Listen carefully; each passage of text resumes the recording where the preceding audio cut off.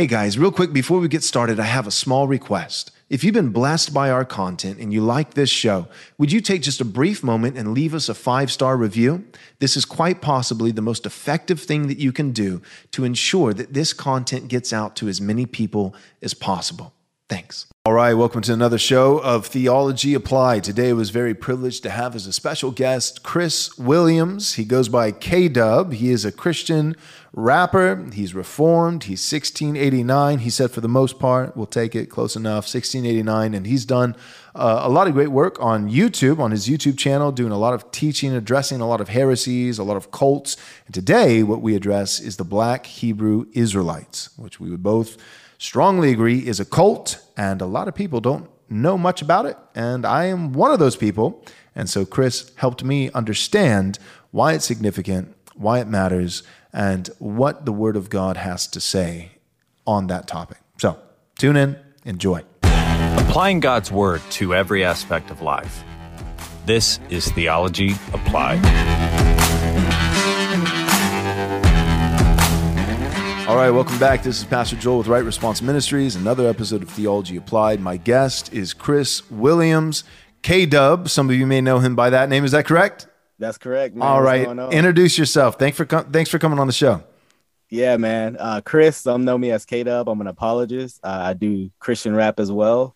I got my hands in a few baskets, as far as in the culture, addressing woke stuff, Hebrew Israelites, atheists. I'm passionate about it all. So yeah, that's great. So with apologetics, are you?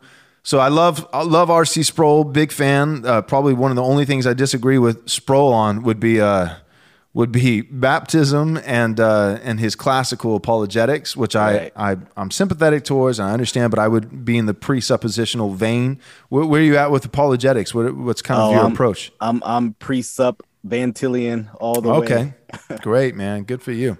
Cool.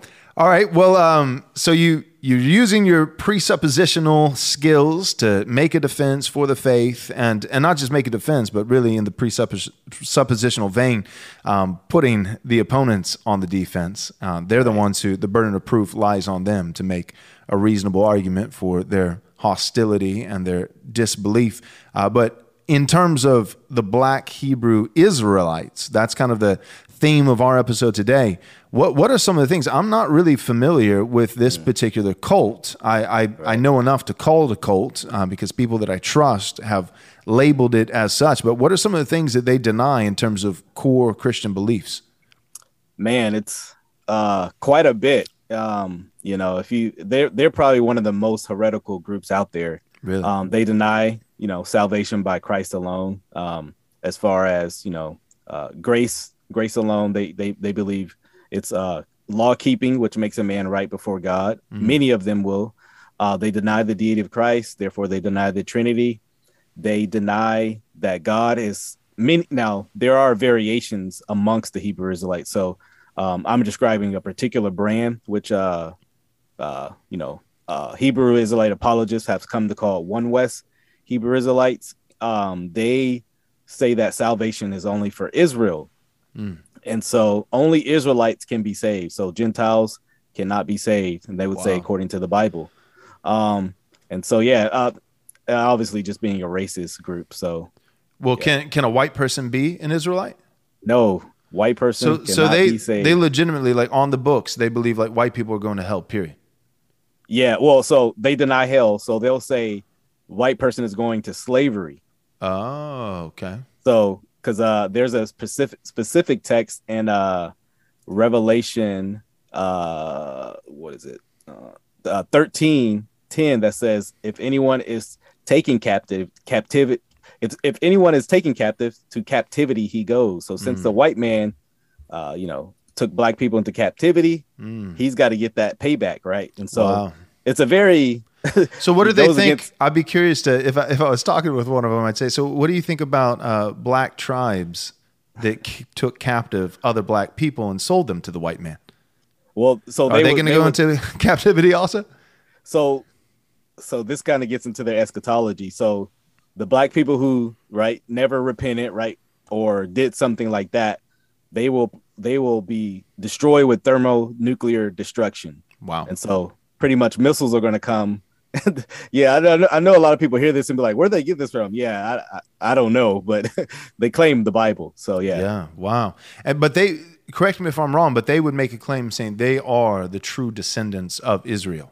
That's correct. Right. From passages like Deuteronomy 28, they're very focused on that passage to show that the Israelites are Black, Hispanic, and in Native Americans. And they're not just saying we're the spiritual descendants, but they're saying literally biologically. Yeah, so biologically they would say that. So what would they say about somebody like Ben Shapiro, somebody who is of Jewish descent? Would they say that's not Israel? Like, what do they say about just the nation of Israel? Oh, so here's where they would go to, right? Revelation 2:9. It says, I know your tribulation and your poverty, but you are rich, and the slander of those who say they are Jews and are not, but of the synagogue of Satan. And so they're not the true Jews over there, right? Right. They're the synagogue of Satan. So Martin Luther would actually agree with them on that one, but for different reasons. A different reason, right? Reasons. For those Jews who don't profess Christ, he was these are synagogues of Satan. Exactly. Man, wow, that is an interesting. That's a bold claim. It's funny. So kind of being a little bit frank, it's funny because it's like racism is such a hot topic issue in our world today. And, anti-Semitic, rhetoric and those kinds of things, which, I mean, it obviously sounds like Black Hebrew Israelites would fall into that category. But correct me if I'm wrong, but it seems like if a group of white people were saying this about ethnic Jews, we'd hear it on the news for weeks and weeks and weeks. Do you think, I'll just frankly ask my question, do they get away with some of the racial language because they're Black? What do you think? I do think they get away with a lot of racial epitaphs they use. I mean, like you said, if any person of white, kind of on that borderline was screaming the things they were saying, oh yeah, it would be front page news and they would be warned against and probably in jail for a lot of the things they say. But yeah, they do get a lot of weight with a lot of stuff. Yeah. Sure. So I don't remember the guy's name, but just recently, and this is a story that the legacy media has quickly buried. I think it was in the news for a day, and barely, and then quickly was suppressed, and then other conservative outlets have picked it up and done it some service. But I can't remember the guy's name, but he was basically made an attempt, and it's still alleged. It hasn't been, completely proven yet. He's going to have to go to court and be tried and all those kind of things. And God bless that. He deserves his day in court. But basically, it was a murder attempt on a Democrat, I believe a Democrat nominee for mayor. Somebody who was running to be mayor, but a Democrat. And he basically attempted to murder them. That allegedly, that's the story. But it was a young Black man, and from some of the conservative news cycles that I found, he's not a Black Hebrew Israelite, but he was a part of something else, some Judah or the Lions. Do you know what I'm talking about? Have you heard of this group? They're similar. Yeah, Den of Lions. There's so many camps and sects, and then there's like so many variations. It wouldn't surprise me because there have been stories where Black Hebrew Israelites, people who are involved in the camps, and by the way, they don't like that term. They say it's redundant, right? Black Hebrew Israelite. They say, so they don't like that term, but that's what they were called in the early 90s, But anyways, there have been stories of Black Hebrew Israelites that have murdered people, and there's been some, talk about the women involved and like the husband has murdered the wife or done something crazy. There are some pretty vicious stories like that. Well, what was interesting about this story, and I wish I had researched it a little bit more before we started recording, but what was interesting was basically that the Democrat nominee whose life was in jeopardy, that he was attempting to murder, was a Jew.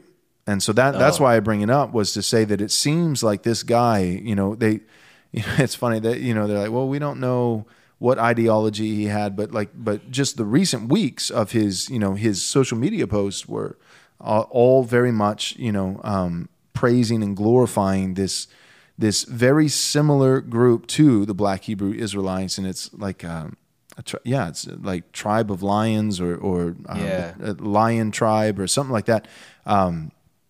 Judah's lion, something like that. But anyways, so very similar ideology, very similar beliefs to the Black Hebrew Israelites, and then he makes an assassination attempt on a Jew.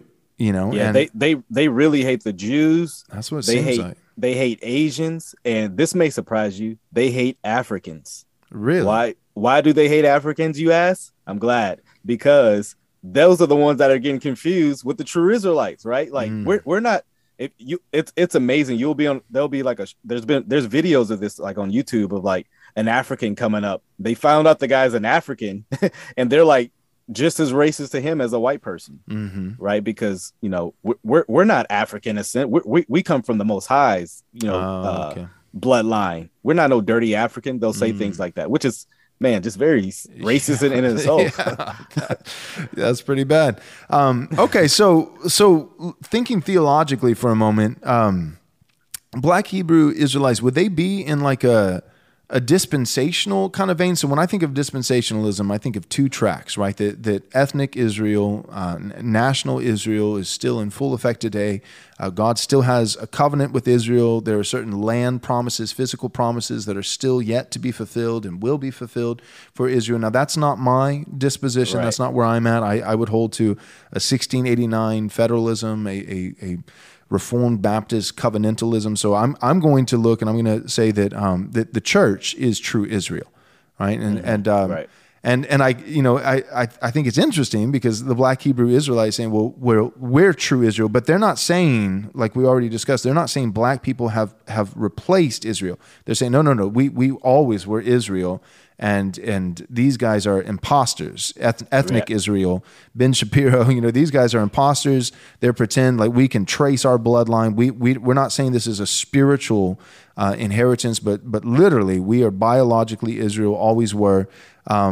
So where, like, would they be covenantal or would they be dispensational? Because the dispensational person is going to say nobody's replaced Israel. There's Israel, and then the church has come alongside Israel. And so there's promises to the church, and there are promises to Israel, spiritual promises to the church, physical promises to Israel, and all those of ethnic Israel are welcome through faith to join the church and receive those spiritual promises in addition to these land promises. But basically it's this parentheses that all of a sudden we're in this pause moment in the last days, but Jesus is going to come back and he's going to inaugurate his millennial kingdom here on earth, and he's literally going to rule from the throne of David, and Israel, ethnic Israel, is going to inherit certain physical promises. Whereas I would say, no, the church has replaced Israel. Replacement theology, just for the record, is really a derogatory term that dispensationalists came up with. I would look at it more as fulfillment theology, or it's really just covenant theology. But that Israel is kind of like the scaffolding that was working alongside building a temple as unto the Lord. And like, Ephesians chapter 4, the living temple built with living stones. And Israel, God used Israel, this Jewish root, this Jewish foundation, to build the temple, the foundation being the apostles and prophets, and Christ himself being the cornerstone.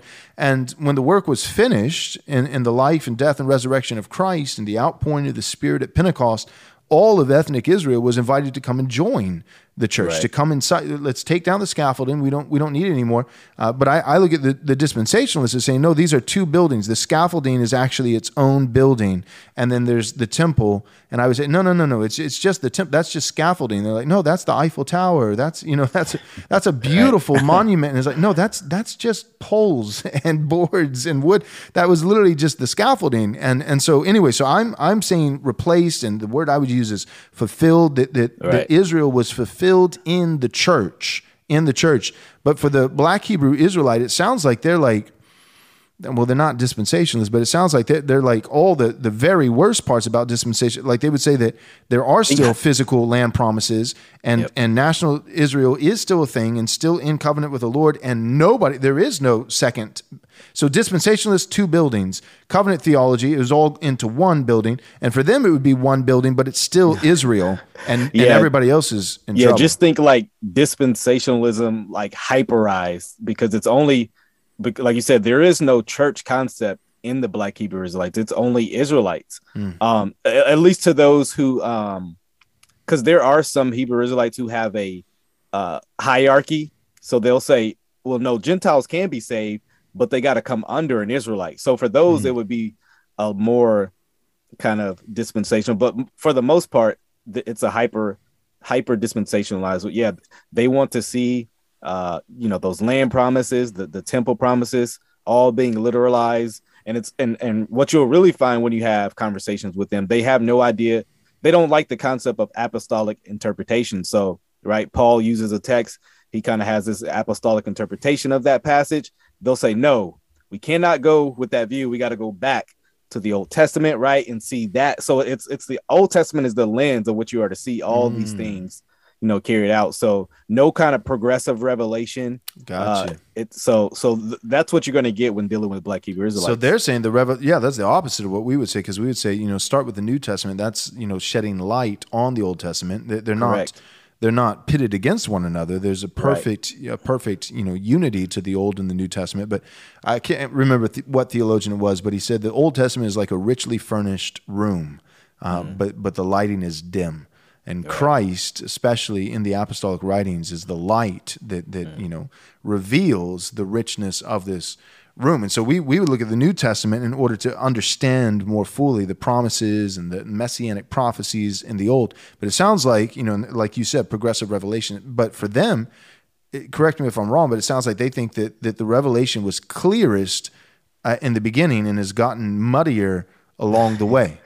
In some sense, yeah, that's fundamentally what they would argue. Well, what do they do for worship? Are there Black Hebrew Israelite churches? Do they gather together for worship? So they call them camps. That's like their version of denominations, right? And there's not much. Whenever I see like a service of the Black Hebrew Israelites, it's the worship aspect is not there. It's a lot of teaching, a lot of Bible memory stuff. But as far as like worship, rarely done, especially in the One West variety of camps. And so, yeah, that's the sad part. Do they gather on Sundays or? No, that's right. That's they're Sabbatarians. Friday or go ahead. Friday or Saturday. Gotcha. Like Friday evening. Yeah. So it'd be Friday evening or Saturday during the day. So kind of like a Seventh-day Adventist. Correct. Which, for the record, I would be a Sabbatarian, and any Westminster 1689 is, but we would say that Christ, who is Lord of the Sabbath, did not remove the Sabbath, but rather renewed the Sabbath by virtue of his resurrection from the last day of the week to the first. But they would, again, that makes sense with them not believing in progressive revelation, but it sounds like they believe in regressive revelation. It gets dimmer as you go further. They would want an old covenant view of the Sabbath. Yeah, so they're going to go back to Saturday, last day of the week. Okay. So is this a large cult? Are there a lot of Black Hebrew Israelites? Yes. Really? So it's very hard to determine their numbers because they don't do anything like church membership where they pin down how many people are at their church. So at best we have to conclude. And I would say, and this is me lowballing, I would say and this is based off like, YouTube numbers, so at me lowballing, I would probably say in America alone, it's at least 1 million Black Hebrew Israelites. Wow. And that's just in America, because there are some that are there in places like UK, Ghana, even Africa. Some Black Hebrew Israelites are rising, even Canada and outside of the States. Wow. So they're like the same size as the SBC. The SBC says that they have 15 million, but only 1 million show up on Sundays. So Black Hebrew Israelites and SBC, same size. Wow. That's funny. You do have like some, Israelites, quote unquote, that they just watch the YouTube videos, but they don't do any, they don't go to camp. They don't do anything. You just, or they're in jail, or something like that. Yeah. So does it tend, with I know you were saying it kind of, tongue in cheek, but does it tend to be a violent group? Oh yes. There's plenty of videos of them starting fights, punching people out just right at camp. And they'll and they'll praise God for it right there. You know, they have a phrase whenever something humiliating happens to a white man, they'll say Kwam Yasharallah. And what that means is rise Israel, right? They're saying like pretty much praise God for this. And there's videos of people getting punched out on the street. I've been on the streets where they've gotten aggressive, right? I have never been assaulted out there, but you can tell if they thought they would get away with it, they probably would, you know? And so plenty of videos like that online. Wow. So a little bit earlier, going back about 7-8 minutes or so, you said that a white person, you said earlier that like there was, you know, no hope. You're not gonna go to hell, but you're gonna go to captivity, and you cited Revelation. But then you said that like a white person could come under one of them. Can you explain that a little bit? Yes. Yeah. So it depends on the camp. So there are some camps who say no, a white person can't come under, but there are some camps who will say no, Israel, and they'll actually have a more biblical. It's still sub-biblical, but it's more biblical than the Israelite only camps, because they'll say, look, no, the stranger was allowed even in the old covenant to come under, and so even then you see a problem with the old covenant. Actually, their view of like being grafted in under the right. So a Gentile, the only way they could be under this, if they actually did come under, and there was a kind of hierarchy in that sense, but they'll strictly have that. They don't have a new covenant view of salvation in large, you know, Galatians 3:28, things like that. All of them will deny. So that's where they do stand in unison. Israel is greater in that sense. Gotcha. So, I mean, for us as you know, covenantal and new covenant, you know, New Testament Christians, we would say we would have, you know, we would not be arrogant. So I think of like Romans 11, where it says, you know, but you do not be presumptuous. Don't be arrogant. You know, if God did not spare the natural branches, he will not spare you. And you know, so Israel was cut off, a partial hardening for a time, so that you, the Gentiles, might be grafted in, a wild olive, you know, shoot being grafted in, but grafted into what? It's grafted into this Jewish root. And he says, don't be arrogant. It is not you who supports the root, but the root supports you. So Gentiles, I believe that, you know, Orthodox, covenantal, New Testament Christian Gentiles, we acknowledge that, this is something that God built. It was always his intent. So we believe God is the same yesterday, today and forevermore. Behold, I am the Lord, I changeth not. So I don't think that God repented. I know that there are texts that use that, like Genesis 6, but not in the way that we repent. We use the clearer verses in Scripture to understand the ones that are more obscure. And the Bible says, God is not a man that he should change his mind. So it was always God's plan. We believe that there was a covenant, even before the foundations of the world were laid, what we would call the covenant of redemption between the Father and the Son by the Holy Spirit, to give him a people for himself, to be his bride, that he would purify by his blood, that they would be pure and spotless and presented back to the Father in splendor and glory. And so the church has always been God's plan. And as we saw, that the seed of Abraham, through this seed, all the nations would be saved, would be blessed. And so we know this was always God's plan, and yet it still is significant to say, it was always God's plan to save from among every tribe, tongue, and language, but he did it through Israel. He did it through Israel. So don't get arrogant, right? So it's always been about the nations, not just Israel. That's always been his plan. And yet we should not be arrogant. It is the root that supports you and eventually I believe that Israel will be grafted back in. And Paul says, like, if they're cutting off meant your salvation, then what will their rejoining be? You know, grafted back in, but life from the dead, that it'll be even better. That Israel coming back won't be bad for the Gentiles, but it'll be even better for Israel and Gentiles alike. So all that being said, this Jewish root, yes, we want to honor what God has done through the prophets, through our spiritual fathers, the patriarch of Abraham and Isaac and Jacob, and all these things matter. And so there is a sense in which Gentiles, we are receiving a Jewish salvation by virtue of our faith in Christ. But the idea of coming under, for us, it's all doctrinally, it's clearly articulated. How do we gain entrance? How do we come in? Well, we come in by grace alone, through faith alone, in Christ alone, because Christ is the ultimate seed of the woman. Christ is the the most Jewish Jew who ever lived. He is the seed of Abraham. He is the promised son, and through faith in him, we're Israel. I am true Israel. Correct. But with Black Hebrew Israelites, I'm wondering what is the process? How does somebody come in? Is it through, because for us it's through faith. It's by grace alone, through faith alone. And then we would say, and to be a part of the church, there are some core Christian doctrines you have to believe. But with, if a white person wanted to come into a particular camp that allowed for that within the Black Hebrew Israelite tribe, would they have to pay penance? Would they have to, what would that look like? This is actually a good question, maybe more so than you even know, because how does one become an Israelite, right? Well, fundamentally, it's through the bloodline. And they will say that's through your father. So oftentimes they'll be preaching out in the street and someone will come up, okay, I want to be a part. Well, who's your father? Was he a so-called black man? They'll say that, so-called, right? Because they don't believe he really was so-called black man. And so if your father is an Israelite, so-called black man, then you can be one. But let's say you have a person who's mixed, right? It's a young lady comes up, wants to be a part, but her father was a white man, so-called white man. Then that person, even though their mother was black, that person would not be allowed to be an Israelite, fundamentally, for those who say Israelite only. Right. Now, for those who say Israelites or Gentiles can come under, like the sojourner. They would just have a more subordinate view. They cannot be a teacher.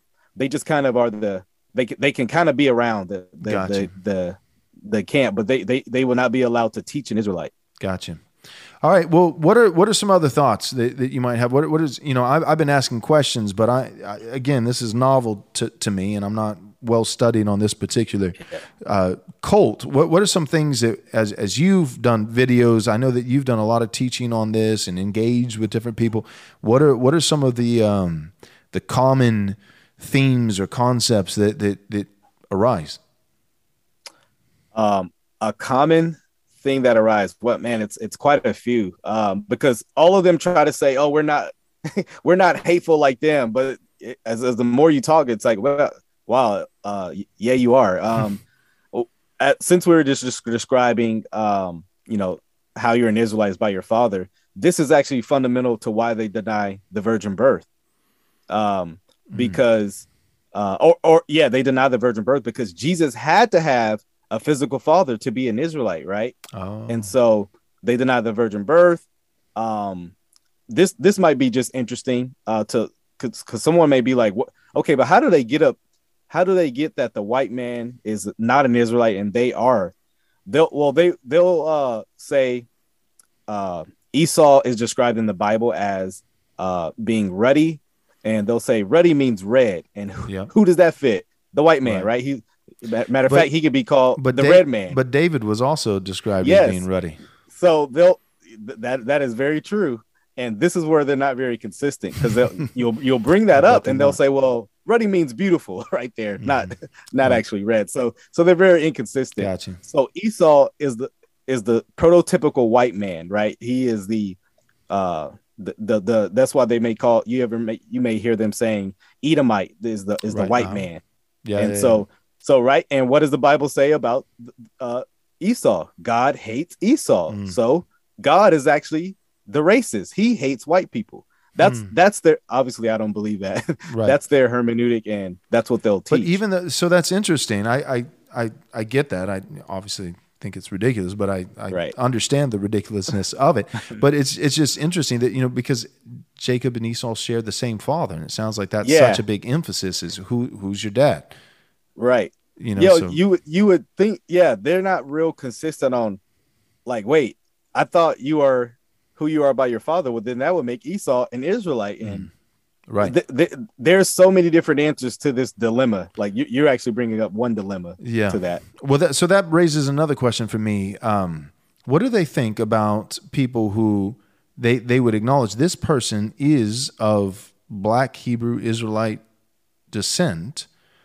This is a true descendant, but the person is not.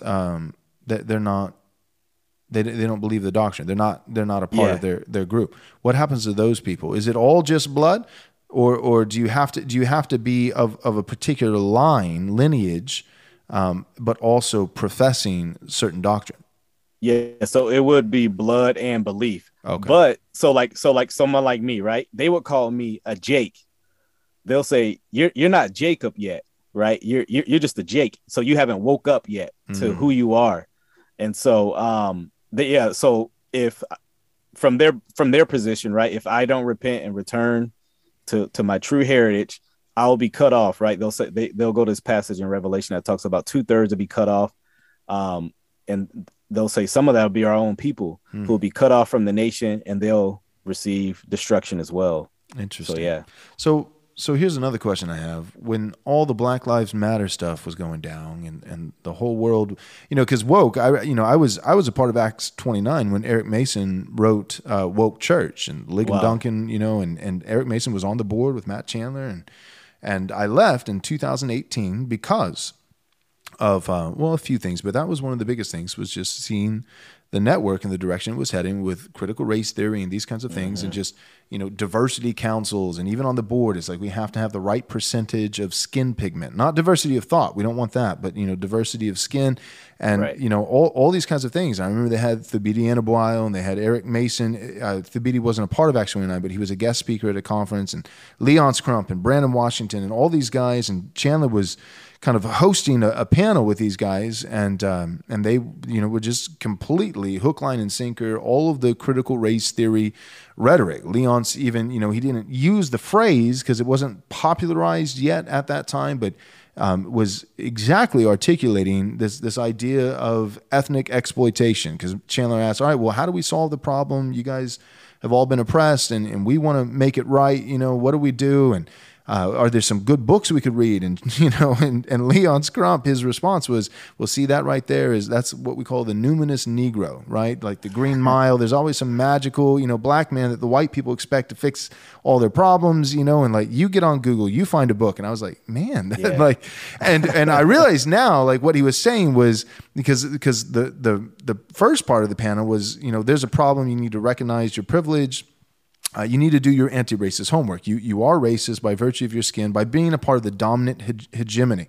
You are racist unless there's no such thing as not being racist. You can only be racist or anti-racist. To be anti-racist, you're someone who is identifying racism in yourself and in the hegemony, and calling it out and speaking truth to power. And to do that, you need to be informed. But to be informed, you have like grayscale lenses, right? You can't see reds and blues and purples and violets. Like you, because of privilege, by being white, there's just certain things that you can't see. So you need a person of color to help you. And so that's basically the panel. That's the way that we had gone. And they weren't using all the same language of like Kimberly Crenshaw and all this kind of stuff, Robert DiAngelo, but that's exactly what it was. And so then Chandler was basically just saying, okay, we need people of color to help us to see our own privilege so that we can identify our racism in ourselves and in the larger dominant group that we belong to, so that we can be advocates, and allies for our minority brothers and sisters. So where are some good lenses? Where can I find some good glasses? Some good books written by people of color that can call attention to some of these things, help me see it. And then even then, the response is, well, basically, what Leon says, numinous Negro, but what he's basically saying is, well, that's ethnic exploitation. So it's, that it's this no-win scenario, right? So it's like you're a racist because you're not helping, but to be a not racist, you got to be anti-racist. You got to help, but you can't help because you can't see. So you got to partner with someone who can see. But if you partner with someone who can see, aka the only people who can see, people of color, then you're just using them to posture yourself as a good white. So that's ethnic exploitation. So you're racist, and if you try to do what we say, you'll still always be racist. So all that, I was a part of that. Acts 29, all this kind of stuff is happening. I leave the movement. I'm just start to get I believe, righteously angry about what I see as very, very divisive. It wasn't uniting anybody. It was just completely dividing churches, denominations, all this kind of stuff. So my question back to the Black Hebrew Israelites is, throughout the midst of Black Lives Matter and the protests and George Floyd and all this kind of stuff, I can guess, but I'd like to hear from you. Were they eating that up? Did they love it? Or were they like, no, we actually don't support this? Where would the Black Hebrew Israelite be with BLM, things like that? So I think it more so benefited the Black Hebrew Israelites more so than the Black Hebrew Israelites like supporting BLM. Okay. Right. Ultimately, they'd be like, well, BLM is just apostate, right, and just crazy. Like they will say sometimes they'll say some things like, yeah, I actually agree with what you're saying right there. Yeah. You know, so I mean, broken clock, right? Right. And so you know, so but a lot of the, you know, stuff you're talking about right now about just like, you know, racism is everywhere.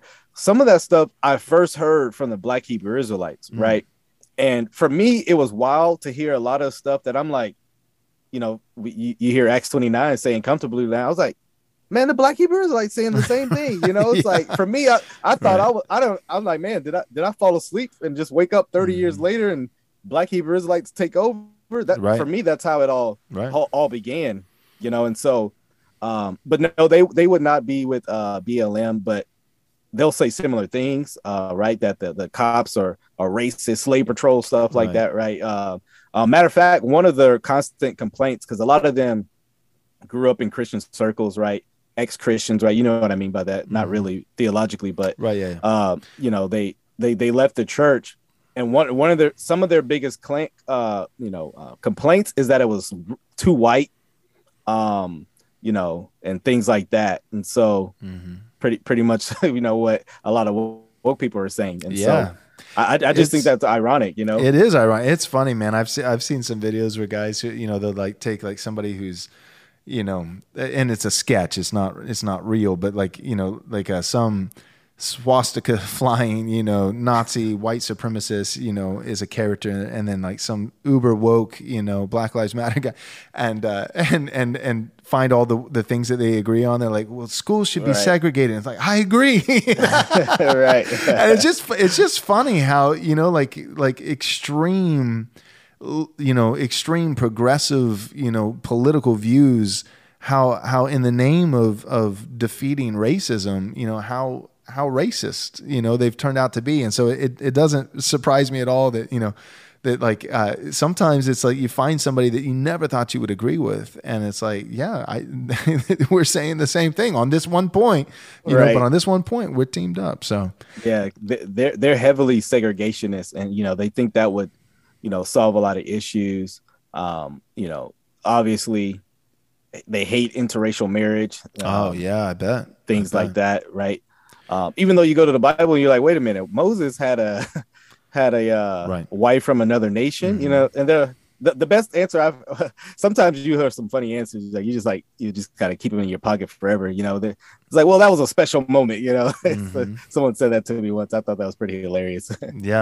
So I could see that, and it's, you know, it's funny, like nobody would actually come out on record and say it, but I remember thinking, like, some of these woke guys, even, you know, in evangelicalism, I know for a fact, if I could sit them down, strap them to a chair, give them some truth serum, and hear what they really thought, I don't think that they would be a fan of interracial marriage, because it's all about, you know, your identity coming from your ethnicity, and what you don't want to water that down, you don't want to lose that, you don't want to mix that, you know, and so the sad part is back when they weren't racist, a lot of those guys are in interracial marriages. It's like, it wasn't an issue back when they weren't racist, you know what I mean? But now that they've actually become racist, right, in the biblical sense, it's an issue, you know. And it's like, man, I don't know how they sleep at night, you know, like I bet they really struggle and are probably in some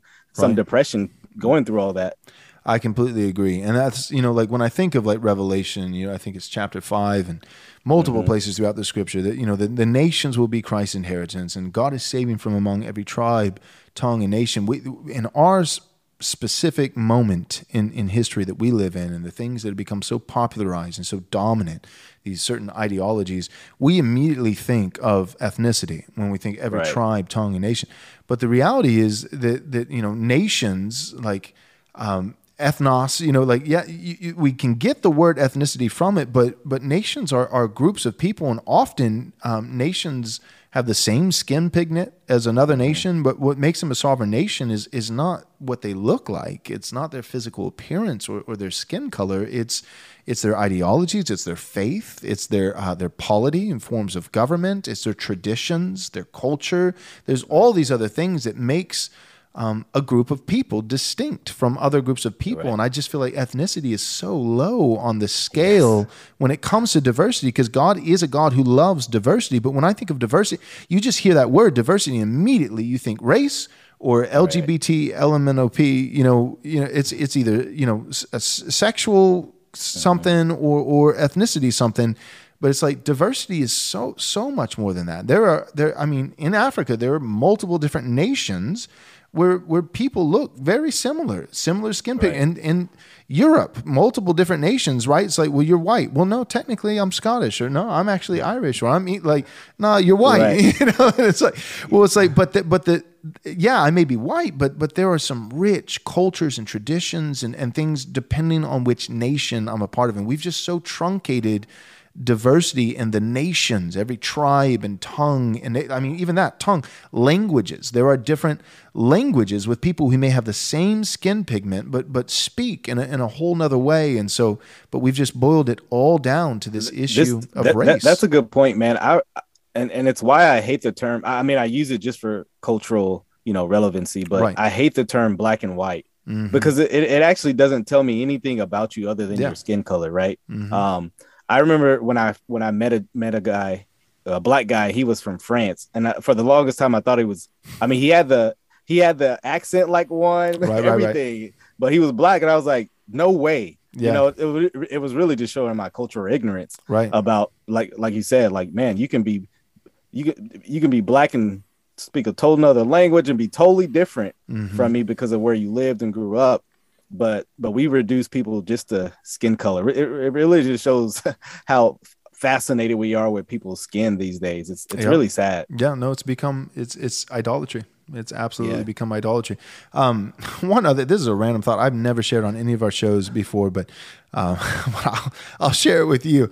So in terms of, we were talking about interracial marriage, taking that back to dispensationalism, which I would deny. I would not be in that camp theologically. But I do wonder if there really are two separate tracks. There's the church and there's Israel, ethnic Israel. I sometimes wonder, like a Native American, you can do certain tests and you have to prove descent. You have to prove your heritage, right? And if you're at least I think a minimum of 1/16 Cherokee, Cherokee Indian, then there are certain scholarships and certain, privileges and things like that, that might be available to you, but you have to actually prove. My point is, if you intermarry for too many generations and the blood gets mixed too much, then it's like, all right, well, we're all 100th Cherokee by this point, because we've all, right. Generations go by. That's eventually what happens. Right. So I have wondered for our dispensational, brothers and sisters, I wonder what percentage of Israelite blood will they have to be to inherit the spiritual promises of the Old Testament that they don't. Yeah, you know what I mean? And if Jesus, it makes sense that if you're dispensational, you would be premillennial, because Jesus better show up soon. It's already been 2,000 years. Interracial marriage, if that continues much longer and Jesus doesn't show up soon, then there's not going to be any ethnic Israel left. We're all going to be, 1,000th, so right. I just, even practically, biologically, some of these things, including dispensationalism, I'm certainly not going to put it in the same camp as, Black Hebrew Israelites, but all those things that just emphasize so much race, ethnicity, when you practically think about it and the way it plays out, it doesn't go anywhere good. Because if you emphasize ethnicity, if you emphasize white skin, black skin, or Hebrew skin, and you think that there is a spiritual dynamic that is contingent on skin, then the natural, whether you ever say it, articulate it or not, the natural thought process is that skin, that blood needs to be preserved. And so you have to turn inward rather than outward and embracing people from every tribe, tongue, and nation. And, I've got 3 girls, and if one of them, brings some Hispanic guy home one day when she's older and the guy loves the Lord, then I want to say, praise God, marry my daughter, or black guy, praise God, marry my daughter. But I feel like if race is you can't say that. You may not never come out against it verbally, but with your daughter though, privately in your home, you probably are teaching your kids, no, hey, we don't bring people home. Right. You know what I mean? Like it's just, I hear you. Racism. My point is, if race is a big deal, racism is the necessary wall of defense to preserve the big deal of race. You can't continue to emphasize race multiple generations from now without dividing walls of hostility to protect the purity of the race. And I feel like even with Israel, ethnic Israel, I mean, again, if ethnic Israel is coming into salvation, or even apart from salvation, if they just are coming into the first world, which they are, and they're traveling and intermarriage and all those kind of things, then at a certain point, it's like, who is Israel? And that was part of the problem. Vodi Bakum had some good stuff on this back in the day, just saying that, like, all right, like I am for Israel's right to defend itself. The Iron Dome and all these. Amen. I completely support that. Israel has a right to not be wiped off the face of the planet by Hamas. I think that's insane. Like people like AOC, like, oh, I wish Israel couldn't defend itself, and like, no, they have, now that they're there, they have a right to defend themselves.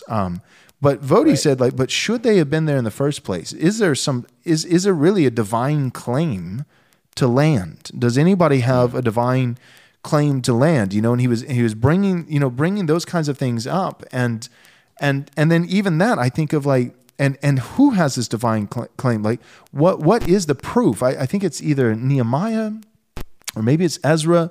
But where they're going to go back, I think it's Cyrus who supports the king of Persia and gives provisions to send a group of Israelites back to their native land in order to restore Jerusalem and the temple. But one of the things that when they find the book of the law and they realize, oh my gosh, we've been living like apostates and we need to turn back to the Lord with prayer and fasting and observe these prescriptions of worship and the feast of booths and all these different things. But another thing is they realize we've all intermarried, and they actually send the wives and children that were not of Jewish descent away. And there are other people who come that remained back in the land who want to help with the project of rebuilding the temple, and they ask to see their papers. Like, are you actually, how Jewish are you? Are you Jewish? Like, are you actually Israel? And so I'm thinking that's the biblical standard for ethnic Israel, the nation of Israel in the Old Testament as they're rebuilding Israel. Wouldn't that be the same standard if you are a dispensationalist for rebuilding Israel and fulfilling these land promises? Wouldn't you have to, and will they be able to do that 2,000 years from now? Be able to show those papers and proof? And I feel like there's some practical problems with dispensationalism. Let them deal with the dilemmas. Yeah. So I just feel like people don't think about that. They don't, and again, all of it stems from making ethnicity, making it the most important thing in the world, and it's just not. Let me bring this up because someone may hear this conversation and be like, well, just in regards to the Hebrew Israelites, and be like, there's so many texts that talk about Gentiles being saved, like, right? You think of Romans 1:16 to the Jew first, to the Greek, so many texts that speak about Gentiles being able to be saved. And so someone asked, like, how do they deal with that? So any text you'll go to that says a Gentile can be saved, here's fundamentally what they're going to do. They're going to say it's actually an Israelite in a Gentile state of mind. So Gentile, actually, they'll say, can mean an Israelite who's just kind of capitulated to the culture. The problem is there's a word for that in the Greek, and it's a Hellenized Jew, right? So that would actually not be correct from there. But that, I'm just telling you what their hermeneutic is, or that's super helpful. Yeah. Thanks for saying that. But that's been the strongest argument for me to counteract, saying, well, no, there's a term for that you're actually looking for. It wouldn't be appropriate to call them a Gentile still, because in the same passage, you'll say to the Israelite first and then to the Israelite. You know, Right. it's like, well, that doesn't make sense. Right. Know? Or they'd have to say to the Jew and then to the, the Hebraic Jew, Jew, and then to the Hellenist Jew. You're absolutely right. That would be more accurate. That's a good counter. One of the passages that I've used to show them, Gentiles can be saved, where it's so clear. I mean, is Ephesians 2:11 through Ephesians 2:11 through 13. If I could read that, it says, "Therefore, remember that at one time you Gentiles in the flesh." So it's like Paul prophetically trying to prove that these are real Gentiles.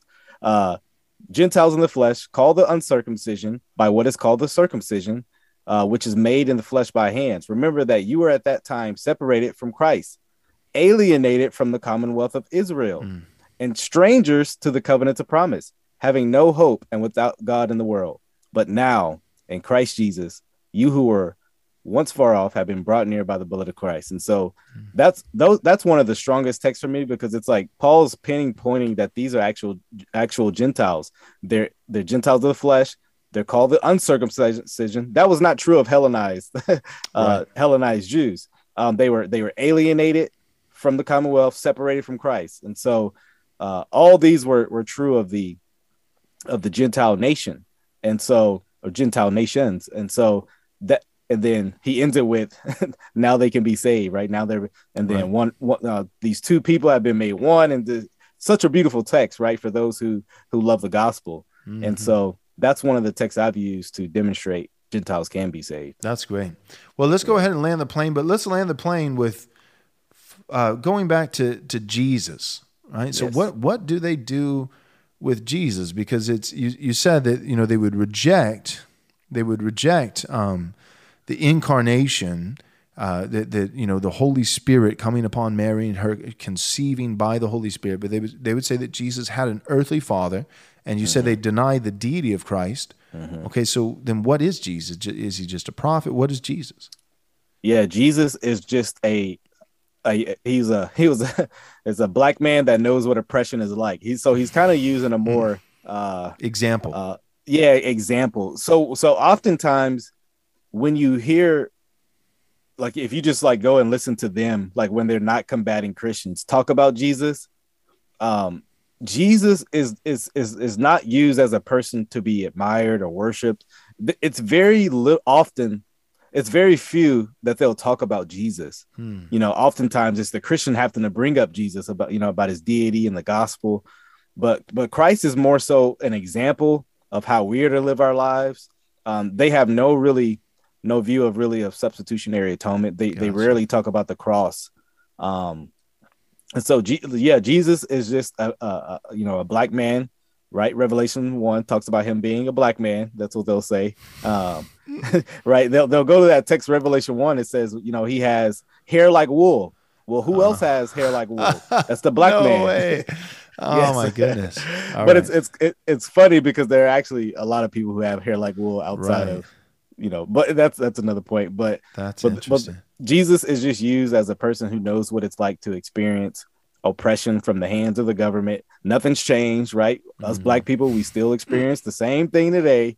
Like, people, they got their knees on our necks, right? And so that's what Jesus is for them. It's an example of how to live. And matter of fact, what's going to happen when he comes back? He's gonna obviously this part is biblical, but the application is wrong, right? He's going to crush all his enemies and stuff like that. Well, right. by enemies, mainly the white man, and so, yeah. It's a pretty racist group, huh? Yeah, it is. Wow. But praise God, racist, but no more racist than the Democratic Party, in my opinion. So yeah, but praise God, I've known some people who've abandoned that theology and they've come to the gospel of Jesus Christ. Awesome. And so praise God. That's why I engage with them. I gotta, as Paul said, right, a love for my kinsmen, right? I don't want people in the black community, the minority community being just washed away, right? So I'm like, I feel that zeal, like, man, I don't want to just say, well, just continue. This is just too crazy. Just go with the heresy, man. I want to combat it, with the gospel. Amen. Good for you for doing that. Yeah, those according to my kinsmen, those according to the flesh.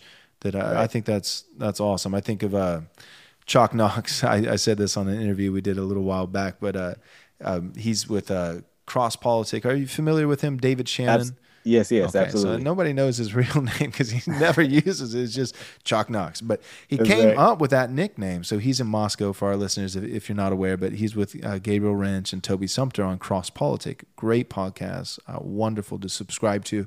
Listen to them on a regular basis. But he came up with that nickname, Chalk Knox, because of the Scottish reformer John Knox, who famously said, among many things, but give me Scotland lest I die. And so Chalk Knox, chocolate, black, is saying, give me the black community lest I die. So even though he's up in Moscow, Idaho with a bunch of white folks for the most part, he's saying all these things that I've embraced in terms of true biblical doctrine and all the things I'm working for. And the reason I'm doing podcasts and I'm doing this and I'm making art and film and all this kind of stuff, I'm doing it first and foremost for the glory of God and the good of all humanity, all brothers and sisters in Christ. But I'm also doing it for those according to the flesh, for my kinsmen, for the black community that he realizes he's the black community that is preyed upon. Absolutely. There's really, in my opinion, there's no question about whether or not the black community, minority communities at large, but specifically the black community, is actually being oppressed. The question is by who and how, right? So I think there is oppression when I think of just abortion. Abortion affects black people much more. I mean, Margaret Sanger, the founder of Planned Parenthood, literally talked about wanting to extinguish minority communities through birth control and abortion. That's what she had in mind, And then when I think of just the soft bigotry of low expectations, or teaching from a young age you're a victim, or you're like that is oppression. That is preying, prey, preying upon somebody strictly for on the basis of their skin. And so guys like you, guys like David Shannon, Chalk Knox, to say, hey, no, cut that out. And I'm not just going to say, oh, this is dumb and this is stupid. I'm going to say, no, but a lot of these people are deceived. They're just deceived and they need the truth. They need to be freed by the only one who has the authority and power to set someone free, the Lord Jesus Christ. Absolutely. So bless you, Kris, for Thank you. doing that. Do you have any final thoughts for us? Man, I was just blessed to be on, man. Like I said, I watched the content. So encouraged by what you guys are doing, engaging the culture with the gospel and giving people the truth, man. My hopes is that if who knows, a Black Hebrew Israelite watches this, stumble across this, watches this, it's all love. I share the truth because I love you. And I want to see you come to a right saving knowledge of Jesus Christ, the true Israelite, and then you can become a true Jew by faith. That's right. Amen. Which is way more important. Amen. Great. Well, thanks so much for coming on the show. Absolutely. Thanks so much for listening. But real quick, before you go, do us a small favor, take a moment and leave us a 5-star review if you enjoyed the show. This is undoubtedly the best way that you can help us get this biblically faithful content to as many people as possible. Thanks so much.